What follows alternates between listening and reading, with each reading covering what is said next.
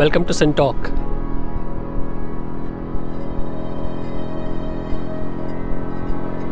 The Sin Talkers around the table today discuss the limits of mathematics.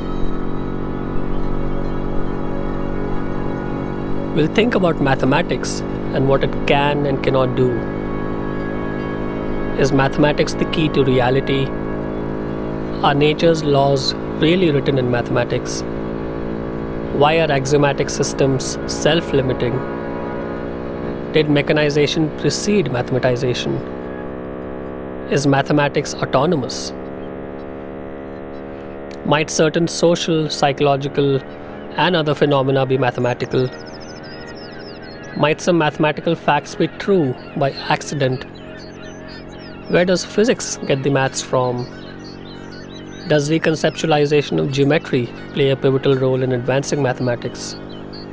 And what is the future of mathematization and computation? We are pleased and privileged to have three Sin Talkers with us here today. Professor Rajesh Gopakumar.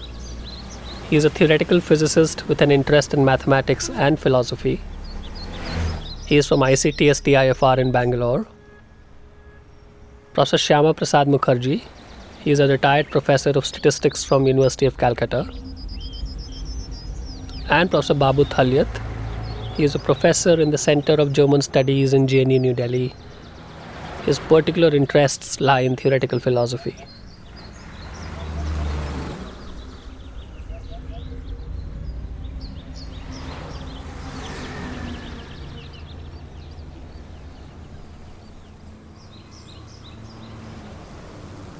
So Babu, why don't we set the ball rolling with you by wearing the historical lens a little bit and looking at the entire notion and concept of mathematization and what its journey has been. Did something precede that conceptually? What is the rough arc like? Let's just draw a 3-4 minute sketch and we'll see what else comes out of that. Yeah, the historiography of mathematics, if you trace the origin of mathematics in various cultures like Greece, China, in India, you find this invariably mathematics evolved out of philosophical speculation. So in the origin... Philosophical speculation. Speculation. Sure. So mathematics was a form of speculation not in the sense that we understand speculation. A philosophical speculation is always a comment on the reality. Right. So it's more seriously taken. A guess about reality. A more rational guess on reality. So take the Greek tradition. The great philosopher Plato and how he uses mathematics in his philosophy and in the pedagogy. So the Platonic Academy, the major subjects were music, geometry, and astronomy. Right. I would say all these subjects are mathematical. So even the music that Plato inherits from the Pythagoras, the arithmetic foundation of music. Now, obviously, geometry is mathematical, and astronomy is a mathematical science. So then students without any geometrical knowledge were not admitted in the Platonic Academy. That is well known. Apart from that, how Plato uses mathematics in various ways. But was astronomy dependent on geometry even then, 2000 years ago? Yes, that is a necessity out of the theory of knowledge. Because on Earth you have objects, that objects of knowledge, but in the cosmos there are planets and free space. Sure. So invariably the construction of the movement of the planets and the other forces and all. So geometry played a very important role in astronomy from that age. Sure, okay. But then Plato uses mathematics not just in this context, something to explain in the cosmos or the astronomical relations or the constellations and all. He uses mathematics to explain the theory of knowledge as one of the epistemology, one of the major theoretical foundations of philosophy, inaugurated by Plato. For example, in Timaeus, he uses a very simple mathematical form or the structure to prove the a priority nature of the knowledge. and in Politeia, the Republic, and he discussed the status or the ontological status of mathematical forms in a hierarchy from the shadows of fake objects to objects and mathematical forms and the ideas. So giving it a somewhat pure character, giving it a somewhat a priori character, making it somewhat autonomous, independent. It's actually somewhat closer to the ideas, but not purely ideas. Sure. So the mathematical objects have a special ontological status. Why Plato was so obsessed with mathematics? Because the forms, especially the geometrical forms, are final. They cannot be reduced to find other forms. What do you mean by that? So a geometrical form would be a circle or? A line or a plane or a circle or a right angle. Sure. It's in the origin itself is a final form. So the Plato was a philosopher who was quite obsessed with that eternity. So because he was targeting the eternal forms, which are the ideas in heaven. So it's always a progression from an imperfect worldly reality to an eternal reality, which he really speculates. So what is mathematization then? Because as of now, it seems like a little bit of a self-contained universe. Of course, you're bringing in the element of linking it to theory of knowledge, which is understandable. What is the meaning of mathematization?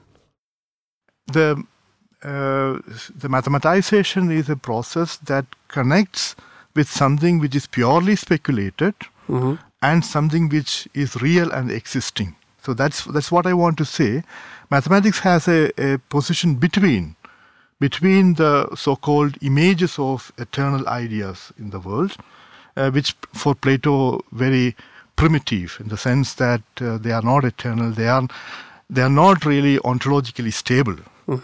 And the eternal ideas like the logos and the good as the absolute eternal and the most important idea. And where are the mathematic forms in between? And these forms are obviously a priori, but then the question arises there itself, are they real? So that's the problem. Right. So that cave example that Plato gives in Politeia, that discuss this problem, what are these objects of mathematics? Are lines real or plane or So where do we stand today after 2000 years? I don't think we haven't made any progress. That is philosophy. So because these questions, you can't really make any progress, but still we have made great progress maybe in a dialectical fashion. So I just want to give some idea of what actually happened in academia and later with Aristotle. Sure. While Aristotle was trying to reverse the Platonic. So what did Aristotle do? And then we'll maybe go in to one example I can explain. Please. The proto-form of analytical geometry you will find in Plato. So Plato, obviously a philosopher of a priori forms. So for Plato, the point, for example, that point is the origin, like in Descartes' origo. And the movement of the point creates a line. And the movement of the line creates a plane, and the movement of the plane creates the volume and the three-dimensional, the space. So everything produced or created out of an a priori foundation. And Aristotle reversed the whole order from the actual reality, from the phenomenal reality, from the space, the limit of the space is the plane, the three-dimensional space. And the limit of the plane is the line, and the limit of the line is the point. So it is the reverse order. It is abstraction.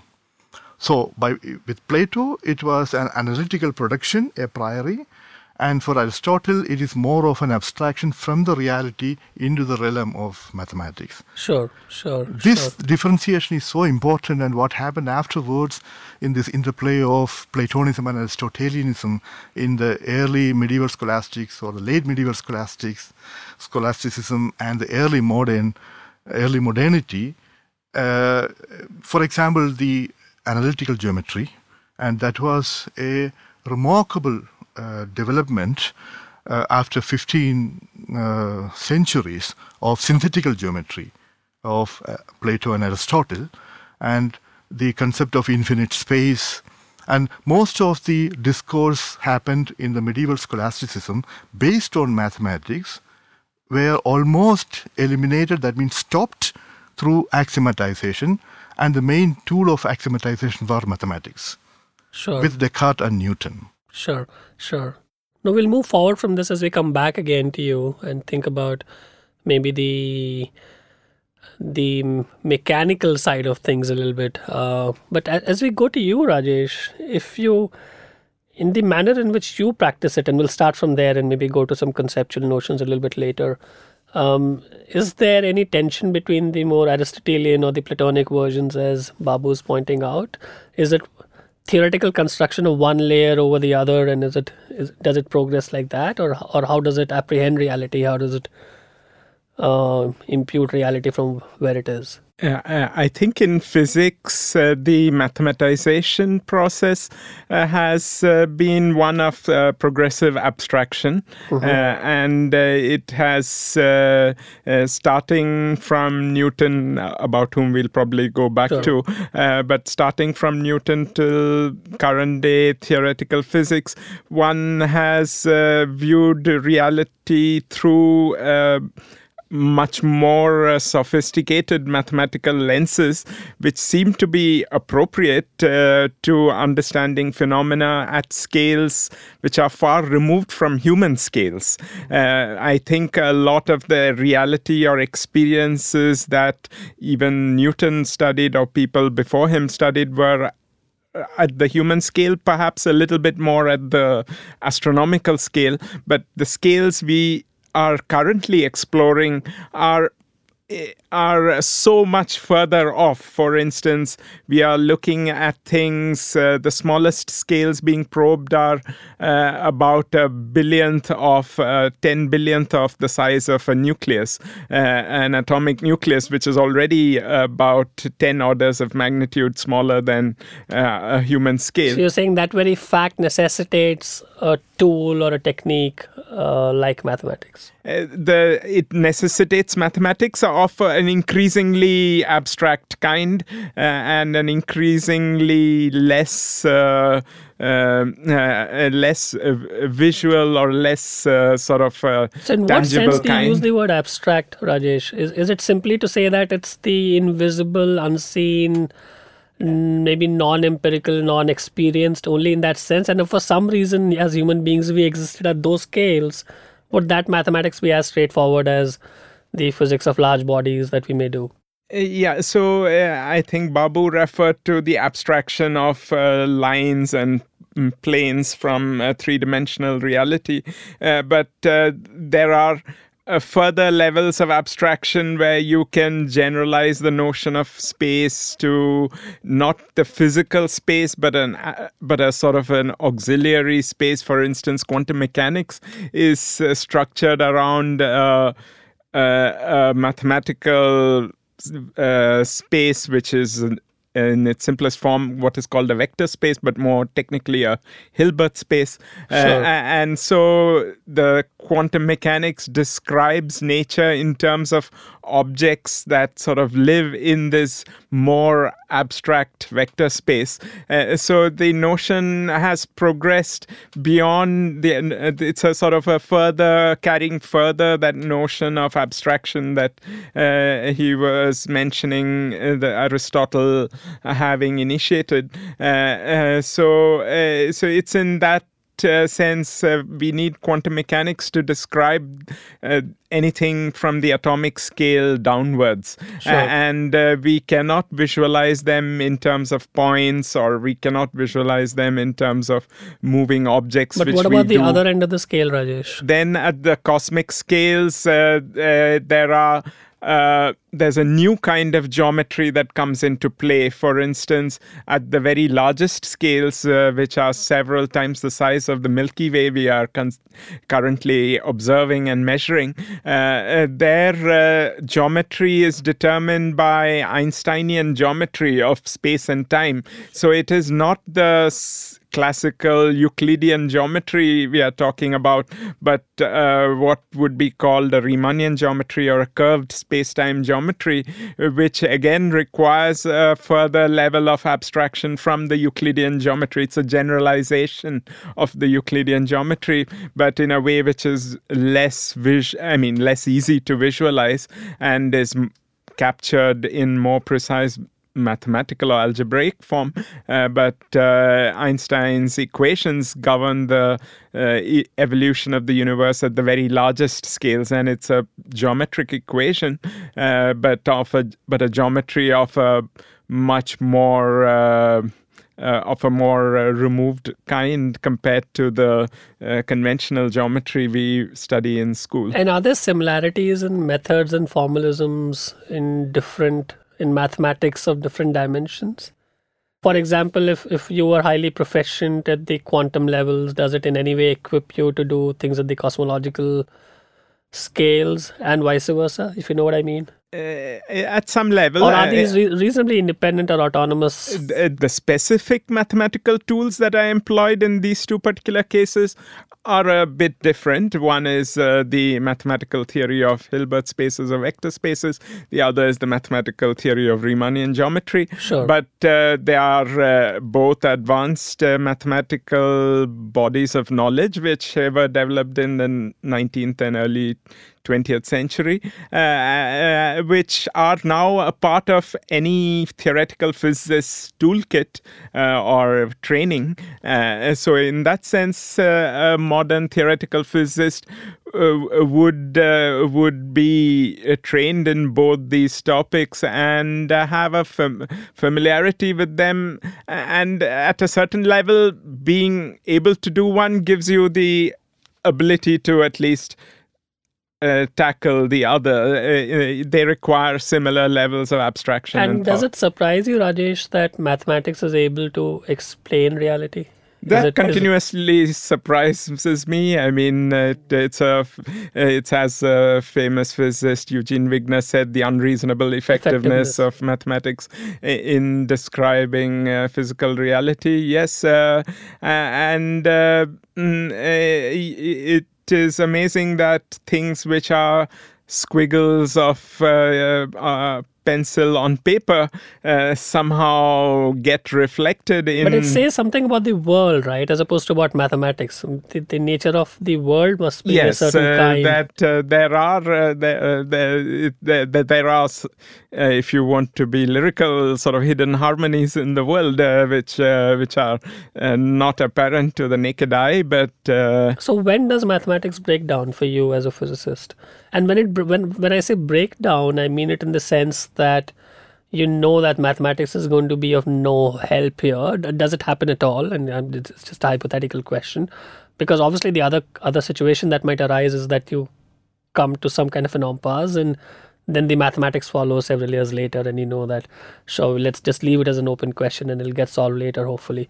Or are there situations where you just know that mathematics has reached its limit and so in some of the current explorations in theoretical physics, it does feel as if you're pushing the boundaries of mathematics, of current mathematical knowledge at least. And as a result, practitioners of theoretical physics have had to invent new mathematics, or at least sort of enlarge current day mathematics, generalize it in ways that professional mathematicians have not yet done, but there has been you have to come up with your own mathematics. Yeah, there has been a very fruitful exchange between mathematicians and theoretical physicists in that the mathematicians then take up the notions that theoretical physicists seem to find natural and try to... Such as what? Such as notions, the notions I can immediately say which are familiar to me are things which are called quantum geometry, right, or stringy geometry in some cases.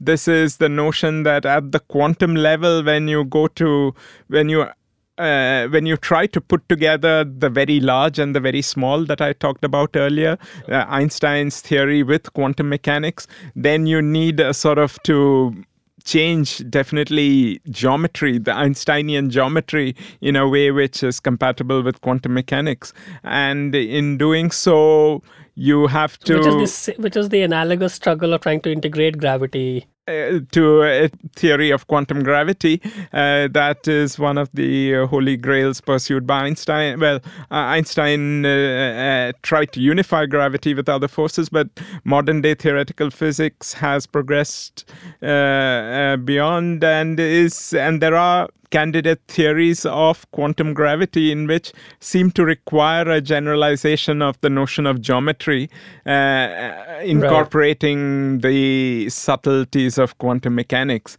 So that's an example where the boundaries of mathematical knowledge are being pushed in conjunction by theoretical physicists and mathematicians. Mathematicians realize that there are interesting mathematical structures. Do you hit absurd ends, dead ends at all? Because I think the picture that you paint is, I think one gets it, but it also feels a little optimistic. Not that it shouldn't be. We are at some kind of a juncture and we come up with our own mathematics. I mean, are there situations where you know that you'll not be able to come up with the mathematics, or for some reason you've taken an absurd turn somewhere? I know it's self-consistent, so it's unlikely that you would suddenly end up realizing that 10 years of physics or maths is wrong. That's not the sense in which I asked that.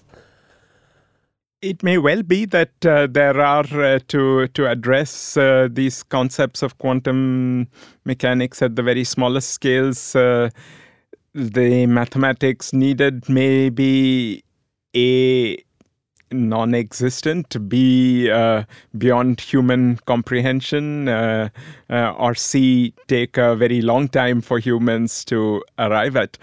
We don't know a priori whether it's A, B, or C.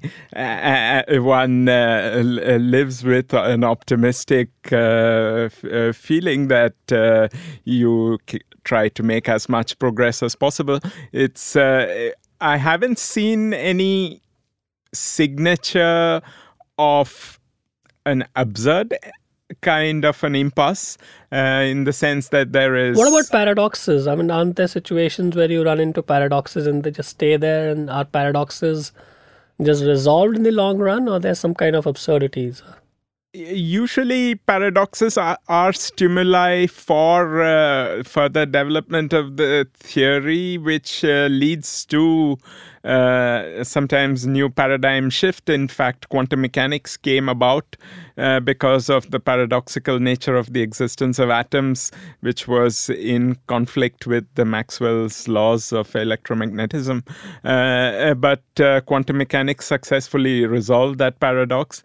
Similarly, the relativity revolution resolved similar paradoxes. They have been traditionally used to sort of go to a different level of development. At the moment, while there are certain seeming paradoxes in black hole physics, people view them as a key to the understanding the quantum nature of gravity, but no one seriously believes that these are irreducible paradoxes that are there to stay. Sure. Why don't we journey to you, Mukherjee? How do you look at mathematics? Is it some kind of a way of reasoning for you? And how does statistics lie in that world? And what is that interplay between statistics and mathematics for you? Where are you on some of the questions that we're discussing? Well, given the early developments in mathematics, trying to explain the physical reality, besides also thinking of something not immediately related to physical reality, we could possibly establish some connection between mathematics and logic. That's interesting. In fact, Bertrand Russell once said that mathematics can be reduced to logic. Didn't use the phrase can be derived from logic. Right. So it can be reduced to logic. That doesn't imply that it can be derived from logic. And since you were talking about mathematization, Yeah. which is something like an extension to me in a very simple, mundane way, an extension of quantization or Right. quantification. Right. What were being quantified earlier could be objects and their properties, Yeah. objects being defined in any manner, Yeah. their movements, their functions, and so on. But then mathematics was not confined to only those objects and not confined to objects about which we talk about mathematization.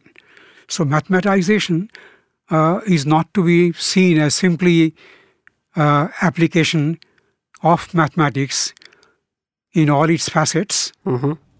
Whatever could be mathematized conceptually by people who wanted to explain certain phenomena around them, Mm-hmm. they wanted to mathematize. Mm-hmm. They got some success, and that way they wanted to have more mathematization.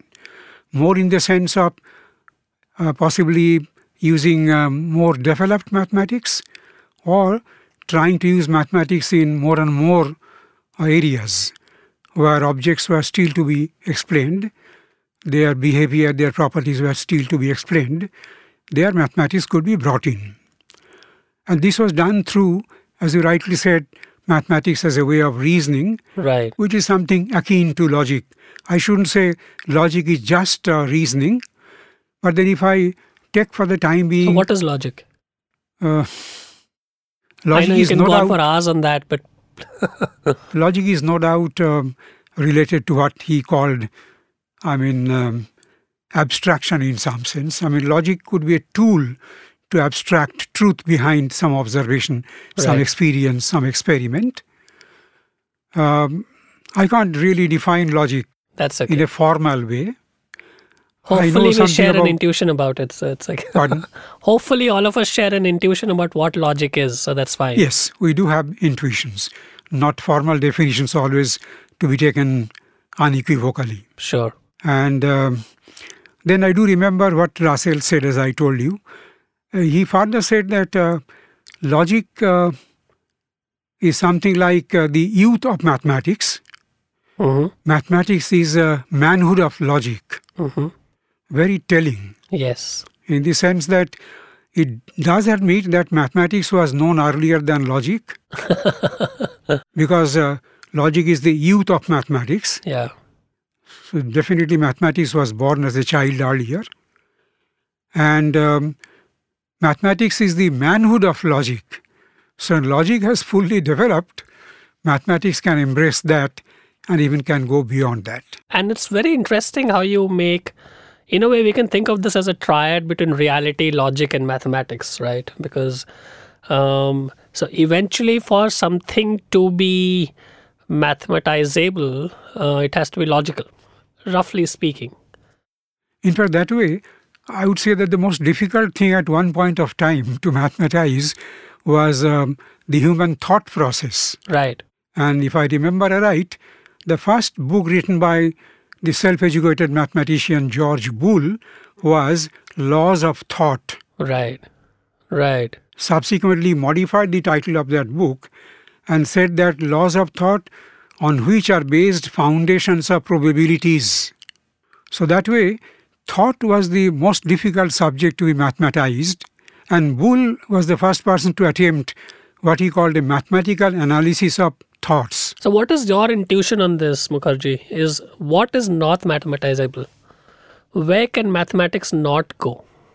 The question is not should. The question is cannot go. And clearly there may have been a point in time 2000 years ago when if you threw a rock, you did not think of that as a mathematical situation. You didn't know that it had a trajectory, a certain kind of determinacy to it. So in that sense, something like that has become very, very, very, very predictable or If mathematizable. mathematization simply means amenable to a treatment through mathematics, then the answer has been indirectly told by, Rajesh. in the sense that maybe that in that case we need More more mathematics. developed mathematics. That could provide an answer to everything becoming mathematizable. So in other words, are there parts of nature which are not logical? As of now, as we understand today. Yeah. In the And, long run. and as of now. So you refer to the psychological aspect and the nature of thought. Right. Boole's laws of thought definitely made a transition in the process of mathematization. But as I said, mathematization is not the whole object of mathematics. Sure. Is not the whole theme for mathematics. Sure. Is not the whole target for mathematics as well. Sure. So we need not really mathematize other entities. Mathematics can still flourish by itself alone. That's fine. That has been doing pretty well. Let's talk about different modes and ways of reasoning. Is there something interesting between deduction and induction? Reasoning takes place. Well, okay, I can come back to that. But reasoning takes place in what you call the conscious state of mind. Okay. Think of the subconscious. Think of the semi-conscious states of mind. There, reasoning does not immediately come. Reasoning is not definitely entrenched in semi-conscious or subconscious states of mind. You can talk about reasoning when you are thinking about the conscious state of the mind. But then we can dream, we can imagine. Yeah. In our subconscious or semi-conscious states of mind. Yeah. They are not immediately amenable to reasoning and definitely not easily amenable to mathematization. So I'm thinking of the subconscious or the semi-conscious states of mind. I'm thinking of those thought processes beyond what Boole could anticipate. Yeah. Boole could provide a mathematical analysis of thoughts that way, possibly limiting himself to thoughts in the conscious state of the human mind. Yeah. But since we were talking of psychological aspects of the universe, we can definitely talk beyond the conscious state about subconscious and semi-conscious states also. And there, thoughts can arise by way of dreams or imaginations. You could argue that they merely happen to be the domains for which we don't have the mathematics or the tools today. At least these. I'm not sure whether those which are also in the conscious state of mind, thoughts associated with the conscious state of mind, these thoughts can produce entities which might not be right now mathematized, might not be amenable to mathematization in the near future. That's why, again, recall what Gopkumar said, that human mind may take a long time to possibly answer those questions. But as of now, they might remain outside the ambit of mathematization. So, firstly, products of thoughts in the semi-conscious or the subconscious states of mind, they are right now not in the realm of mathematization, not covered by mathematics. Right. And even those which are the output of thoughts in the conscious state of mind may not be all covered by mathematics or mathematization. Sure. Where are you on this, Babu? Where can mathematics not go? And is there a way of, I want to go to the other domain that we left a little bit unexplored in the beginning. Did any form of, I don't know whether reasoning is the right word, what preceded mathematization? Can one think of a question in that sense? Well, the historiography of mathematics. So if you observe that, I mean, of course, I'm not claiming that you can derive everything from the history, but then there are certain tendencies in mathematical speculations or mathematical intuitions as compared to philosophical intuition. I mean, it's very general, or the mechanical intuition. So as Rajesh and Professor Mukherjee point out, mathematics always had a different function. Right. As what is philosophy after all? Philosophy can be defined in various ways, but primarily it's an attempt or a struggle with the reality.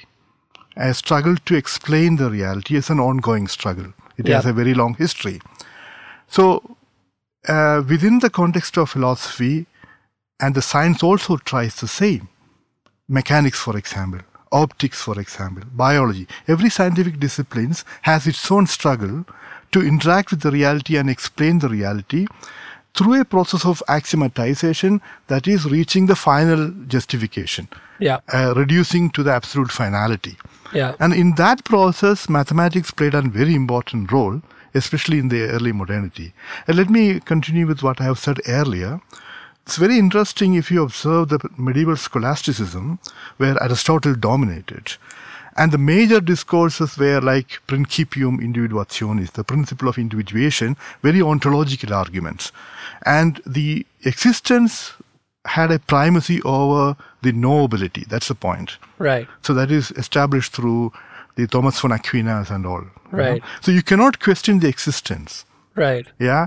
And whether you know it or not, you cannot question, because it starts from the existence of the God and the soul and all. But that had an influence on science. They discussed many existences which cannot be explained. For example, void, the origin of time, or the limit of space, the infinity, the infinitely large and infinitely small, etc., etc. And impetus, the protoform of inertia. So all these are impetus, impetus, Yeah. And use the Latin that Impetus. impetus. Yeah. Anyway, whatever. So the point is, when the discourse is focused ontologically more on the existence, there is no end to the discourse, because the phenomenon itself is an aporia. Right. So the discourse has to By be aporia, you mean it's some kind of a contradiction? a puzzle. The classical aporia defined by Aristotle is you have no way out. You are Right. thinking, and you reach a point where you don't know where to go. Right. Yeah, at that, helplessness is an aporia. And almost all the dialogues of Plato, Have you experienced that, Rajesh? Aporia? we always experience that. No, it is in mathematics also. This is what was the impetus, if I may use it, for the incompleteness theorems of Gödel. The fact that there are statements in logic or set theory which lead you to a paradox or an impasse. When you, I think the original statement, there was this: all Cretans are liars. I am a Cretan. That is an example of. It's actually explained in the Metaphysics in the third book, that the book of Aporia. So, but the Aristotelian argument: if you cannot solve this problem in the thinking, that lies in the object.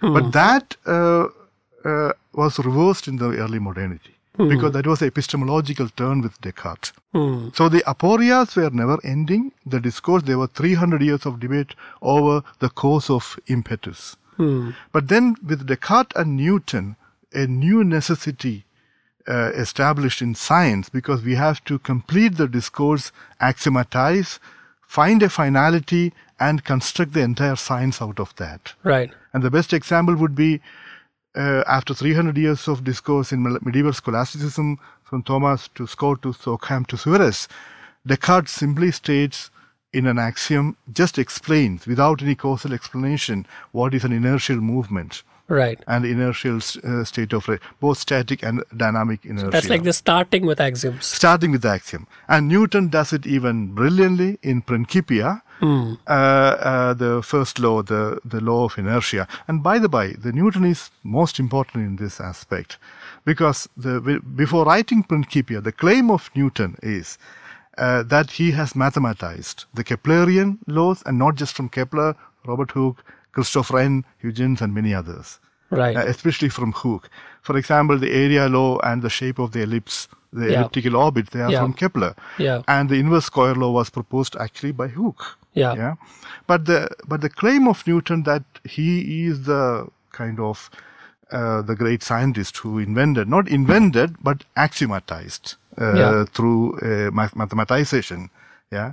So the point is, there is a mechanical intuition given to Newton. What do you mean by mechanical intuition? The intuitions of Kepler. And the intuitions of how body moves in space? Is that what how the planets move in an elliptical orbit. That Kepler, of course, the dominant And you use the word geometry a few times and space. Is there something fundamental between how we conceptualize geometry and branch out a birth of new forms of mathematics? Do you see things of that sort in your discipline, in your area, Rajesh? Do you see that in yours? Has there been? No, there is a clear difference between, at that time, the celestial and the terrestrial mechanics. Because on the Earth, you have to deal with real object. Sure. And all the experiments of Galileo, and to test the inertia, and also the falling of objects of different weight and all, and that leads to the law of equivalence, the Sure. equivalence principle with Einstein. So in the space, the problem is the bodies move in free space. Yeah, of course, there is gravitation, and speculatively there is ether and all. But then the scope of mathematization or geometrical representation is more in the celestial physics. So that's why the astronomy was always a product of mathematical reality, more than the terrestrial mechanics. The challenge was then the terrestrial No, that's fine. I think the question is that does the nature of mathematics change every time the nature of geometry changes? Yeah, I would say the nature of geometry changed, even our understanding of reality changed. Right. And I just want to give an example that's brilliantly given by Erwin Panofsky, how the synthetic geometry that prevailed all these centuries replaced or supplanted by the Cartesian analytical geometry. Sure. And in fact, paradigmatically. So that was a time where Bruno and others started speculating over infinite space, homogeneous space, and early it was synthetic geometry with aggregate space. Right. And even the dimensioning was following Aristotle. It is not just in 3 dimension; it was in 6 dimension. Above and below, front and behind, and right and left. Sure. So it is all the way confining the objects, limiting the object. And from that, the infinite space evolved. And that necessitated a geometry which is analytical geometry and the absolute space of Newton. So are there other parallel notions? Are there parallel notions of scalar and vector, parallel notions of what might happen at, you were making this point earlier about Hilbert spaces and the Riemannian, Einsteinian kind of space. So are different kinds of mathematics essentially tied to or highly coupled with different kinds of geometries where they operate? That may be too simplistic, I get it, but it's just to get the discussion started. So geometry is a very central part even now of mathematics, but geometry, the term has evolved into much more, and in some sense the Hilbert space, the geometry of abstract Hilbert spaces and geometry of Riemannian geometry can all be broadly thought of as geometry, but they are of very different natures. Sure.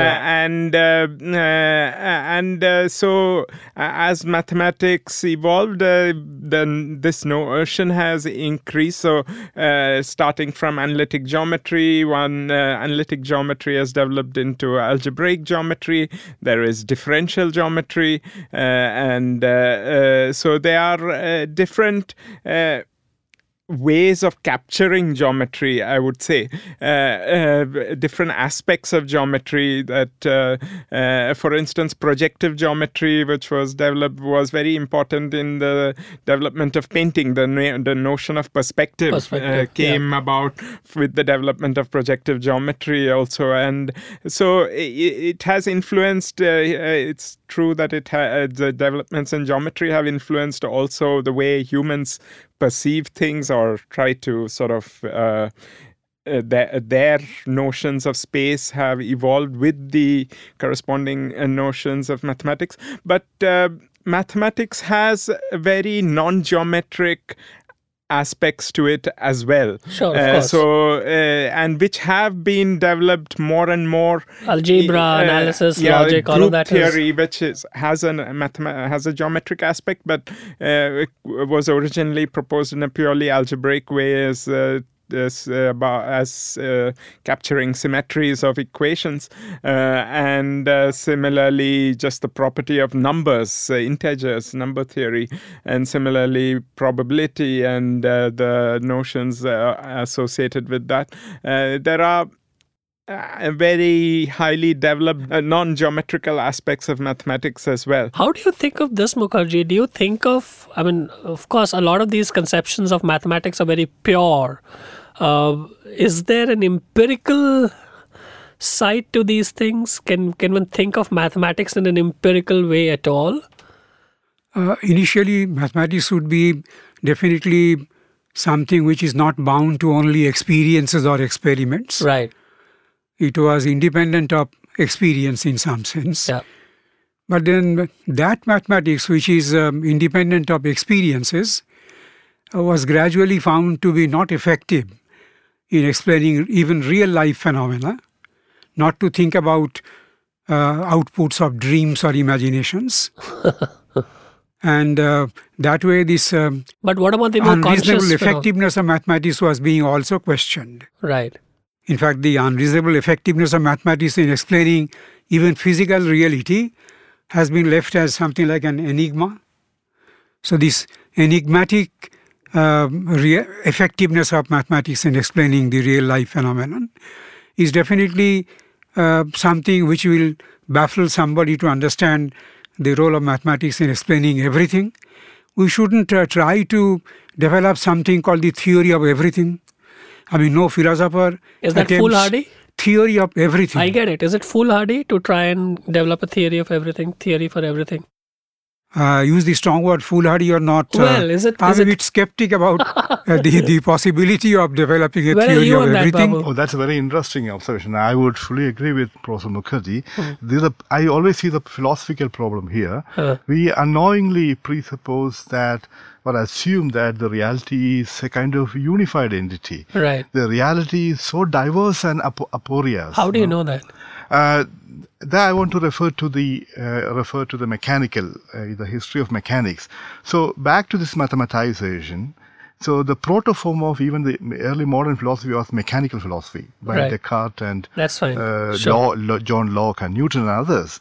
And then optics, classical, so the time of classical sciences and mathematical sciences. So that mathematization was like when Galileo says the book of nature is written in the language of mathematics.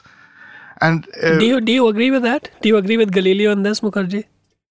I mean, there are certain aspects which can definitely be mathematized, but not the whole entity. So that what is would to. How do we get our arms around this nature which is written in the language of mathematics?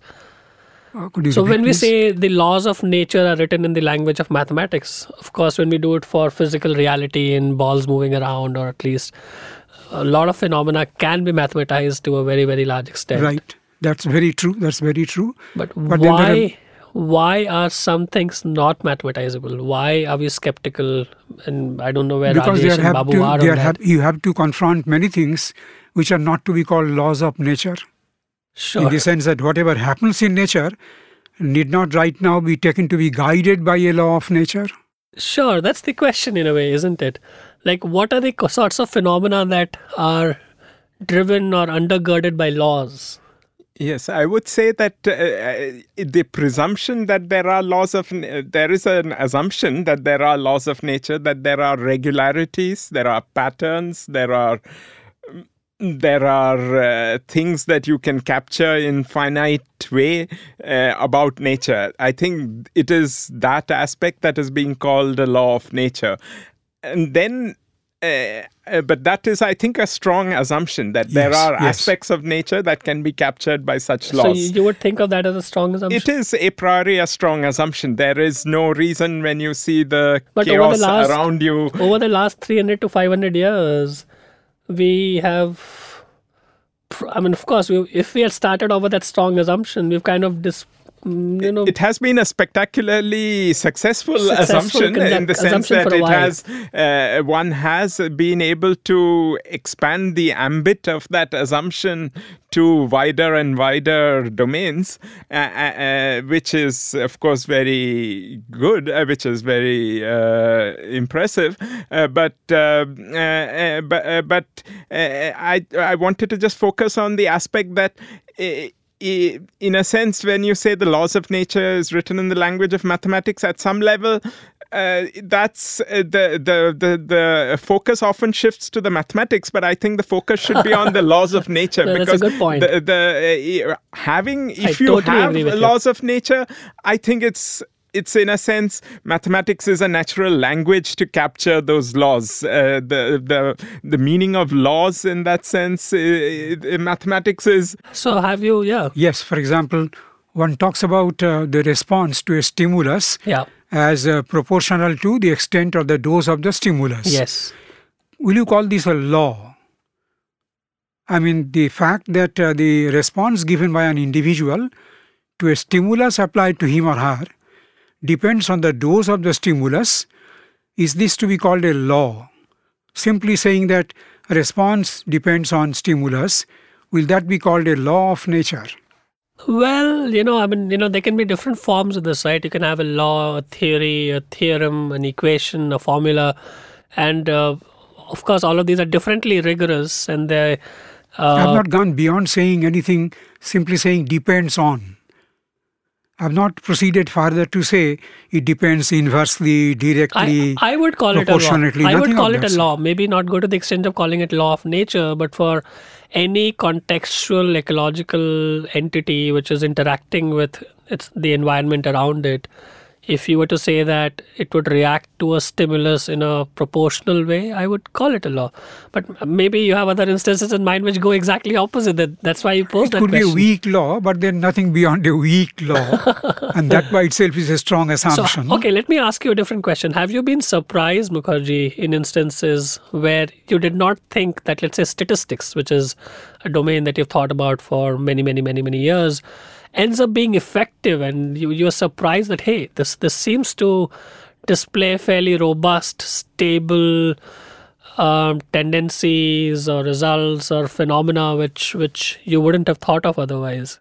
More recently, when you think of a distinction between inductive logic and deductive logic, you will find that pure mathematics, which is the hardcore of mathematics as such, can be regarded in some sense at least as a prolongation of deductive logic. Right. Whereas, and that's independent of experiences. Right. On the other hand, if So you you're saying look going at from general formulations to more general formulations or to specific kind of pronouncements. in deductive inference, the conclusion that you make that is warranted by the premises. Yes. And the premises include the axioms, Yeah. not experiences. Yeah. So that way, if you start with axioms, and then the axioms themselves are sufficient to warrant a particular conclusion, that was deduction. It does not And need this to is be. true for all pure mathematics. That's a good point. But look at, there are different phenomena which you observe repeatedly. You can gain experiences, you can make use of them to explain why that phenomenon occurs to that extent, with that frequency, and so on. And there what you do, you make some repeated observations and put the findings of these observations into the premises, besides the axioms and the postulates that are necessarily there. And then you get an inference which is not warranted by the premises. So this It's is supported by axioms the plus premises. data. Pardon? This is axioms plus data. Yes. So it's not just axioms. They cannot even prove conclusively the inference. They can provide support to the inference. So guaranteeing a conclusion and providing a support to a conclusion are two different outcomes. Right. Deductive logic guarantees the outcome. Inductive logic fails to guarantee it. There should be a little bit of uncertainty, at least, if not a big amount of uncertainty, associated with any inductive inference. But even then, you can try to be as robust as possible. You can try to minimize that probability of not really being able to prove that on a single occasion even, which is obtained by inductive inference, to as small a value as possible. And therein lies the strength of probability, measures of uncertainty, and even statistics, which makes the premises stronger by including what you call data. Right. In fact, data is a Greek plural noun, which implies, data means singular, Sure. which implies whatever are given to you. Right. So whatever are given to you to study a phenomenon or to reach a conclusion should be called data. Yeah. And you should make full use of that, not Yeah. merely going by axioms and postulates. Yeah. So whatever are given could be definitely some experiences, some observations, results of some experiments you have carried out. If you put them into the premises part of the inference, then the inference is inductive inference, no doubt. It can't be guaranteed, but even then it can be made as robust as possible by definitely weakening the assumptions, putting in more of relevant data, ensuring better quality for them. So are you suggesting or saying or implying that there could be a kind of mathematics which is inductive in its character? Definitely. Yeah. And that includes, as I said, that becomes not fully empirical. Sure. It's something like semi-empirical. Right. It's not entirely based on experiences. It does take advantage of axioms, postulates, other assumptions and so on, but definitely does justice to the data, to the experiences. It's not free of experience. And what would the nature be? In which domain could it operate? Can one try and visualize it? Whatever you want to add to mathematics to make it semi-empirical in my language has to be again deduced through mathematics. Right. So you cannot be completely detached from deductive logic. You can't be completely detached from mathematics that way.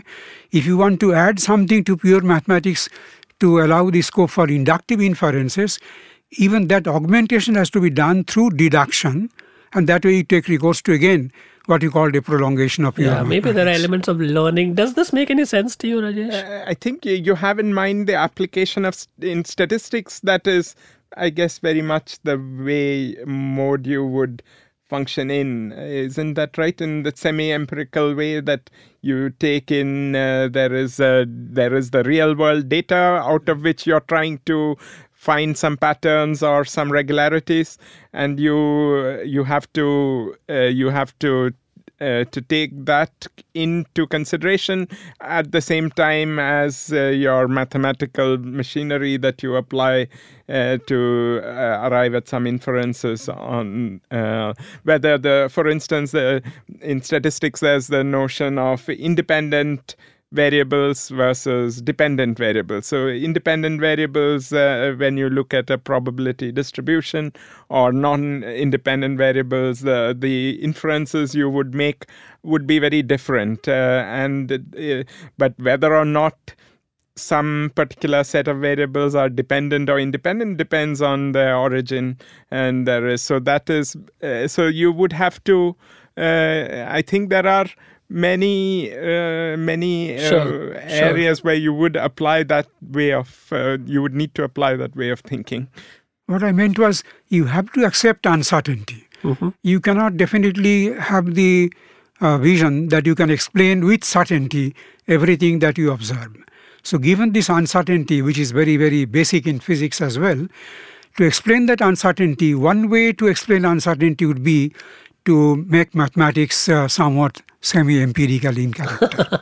So and this is common intuition, Rajesh, but is uncertainty hardwired into nature, or it's merely something that we don't understand at this moment in time? And I know you referred to quantum mechanics several times, so one kind of knows the prevailing bias, but it still poses that question. Yeah, I think the generations that have grown with quantum mechanics have gotten used to the idea, at least provisionally, that we will have for certain questions, the answers will be statistical in nature.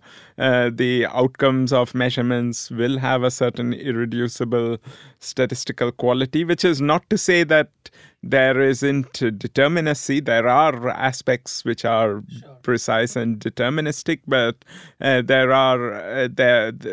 are fundamental uncertainties as well. I think this is by now there are very good reasons, I think, to believe that this is the way nature is to the. Does it surprise you? It is surprising. Will it surprise people 1,000 years later? Or? People, as they say, you get used to some things. That doesn't necessarily mean you understand them. I see a definite role of mathematics in this debate, and I would say, in a quite reductive manner, this uncertainty is again a kind of ghost that appears again and again from the old discourses. And what actually mathematics did at that time is to create a mask of the mechanical, phenomenal reality for practical purposes. That happened with Newton. So one simple example is Newton was trying to find the mechanical cause of gravity and magnetism. And using an experiment that he placed a piece of iron on a glass plate and a magnet beneath, and it can still move the magnet. So the philosophy at that time was a mechanical philosophy that contradicts the mechanical philosophy. Because there was no contact?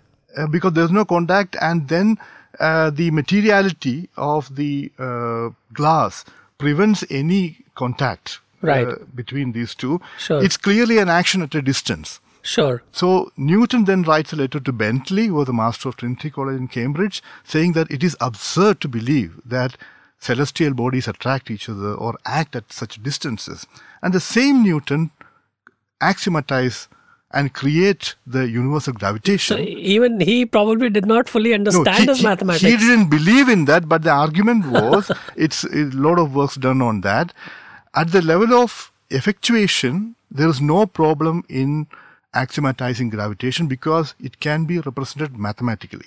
It can be represented in the geometry and in the mathematics. But the causal explanation is not necessary. So, but that means... What does that mean? That's so beautiful.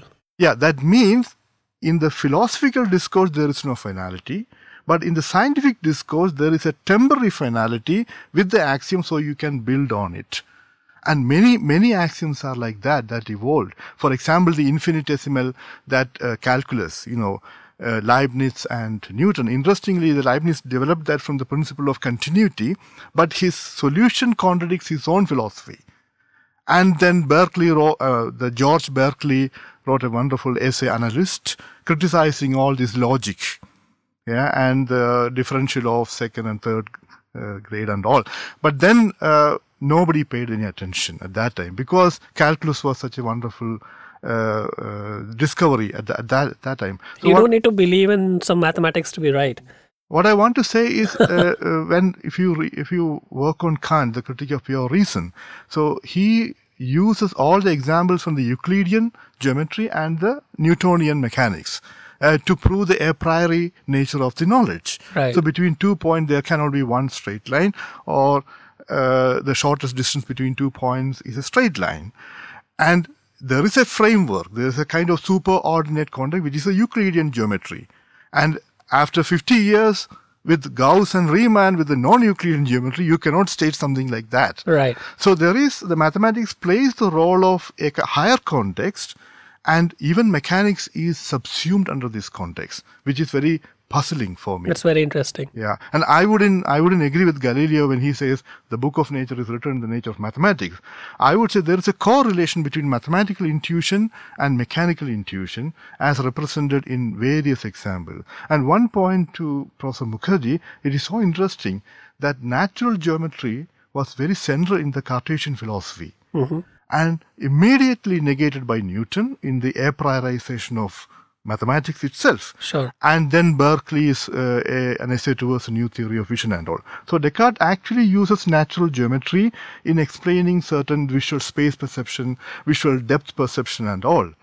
And when it comes to Kant, he completely ignores this long 300 years debate by John Locke and Diderot, sure, by Condillac and Berkeley on the visual space perception by a priorizing the space. Space is a notion a priori. So this happens always in philosophy and science, and axioms are actually more pragmatic than theoretical. That's fine. Why don't we spend the last 1 minute each just trying to think about the future of where, Mukherjee, maybe we start with you. As you think of this 500 years out, 1,000 years out, 1,500 years out, pick your timeline, but reasonably distant, what are the domains of our life, the world, the universe, the phenomena that you believe are likely to be explained mathematically? What are the limits of mathematics in the very long run? If I take mathematics as something which has the mandate to explain whatever happens around us in this entire universe, then there could be either many entities, many concepts, many happenings left unexplained by mathematics in the near future at least, if not in the distant future. Left unexplained. But mathematics has got a different objective as well, as I said. If you look at dreams and imaginations, sure, which motivate inventions and innovations, sure, then possibly mathematics will be able to, in a way, concretize the dreams and imaginations, concretize them.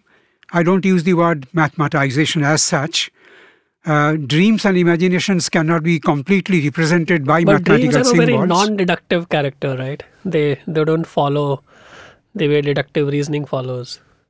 They definitely do not. Even in that area, if I differ from Barton Russell's limited viewpoint, that it's only a prolongation of deductive logic, mathematics can still flourish there.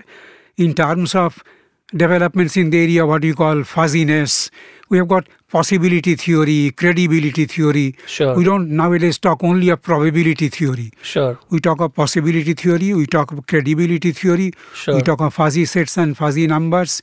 These can ultimately explain certain things which are not in the area of deductive logic as such, which cannot possibly lead to unique inferences which are guaranteed by the premises. So there possibly mathematics can still go on. That's interesting. Expanding. What's the future, Rajesh? The very long run.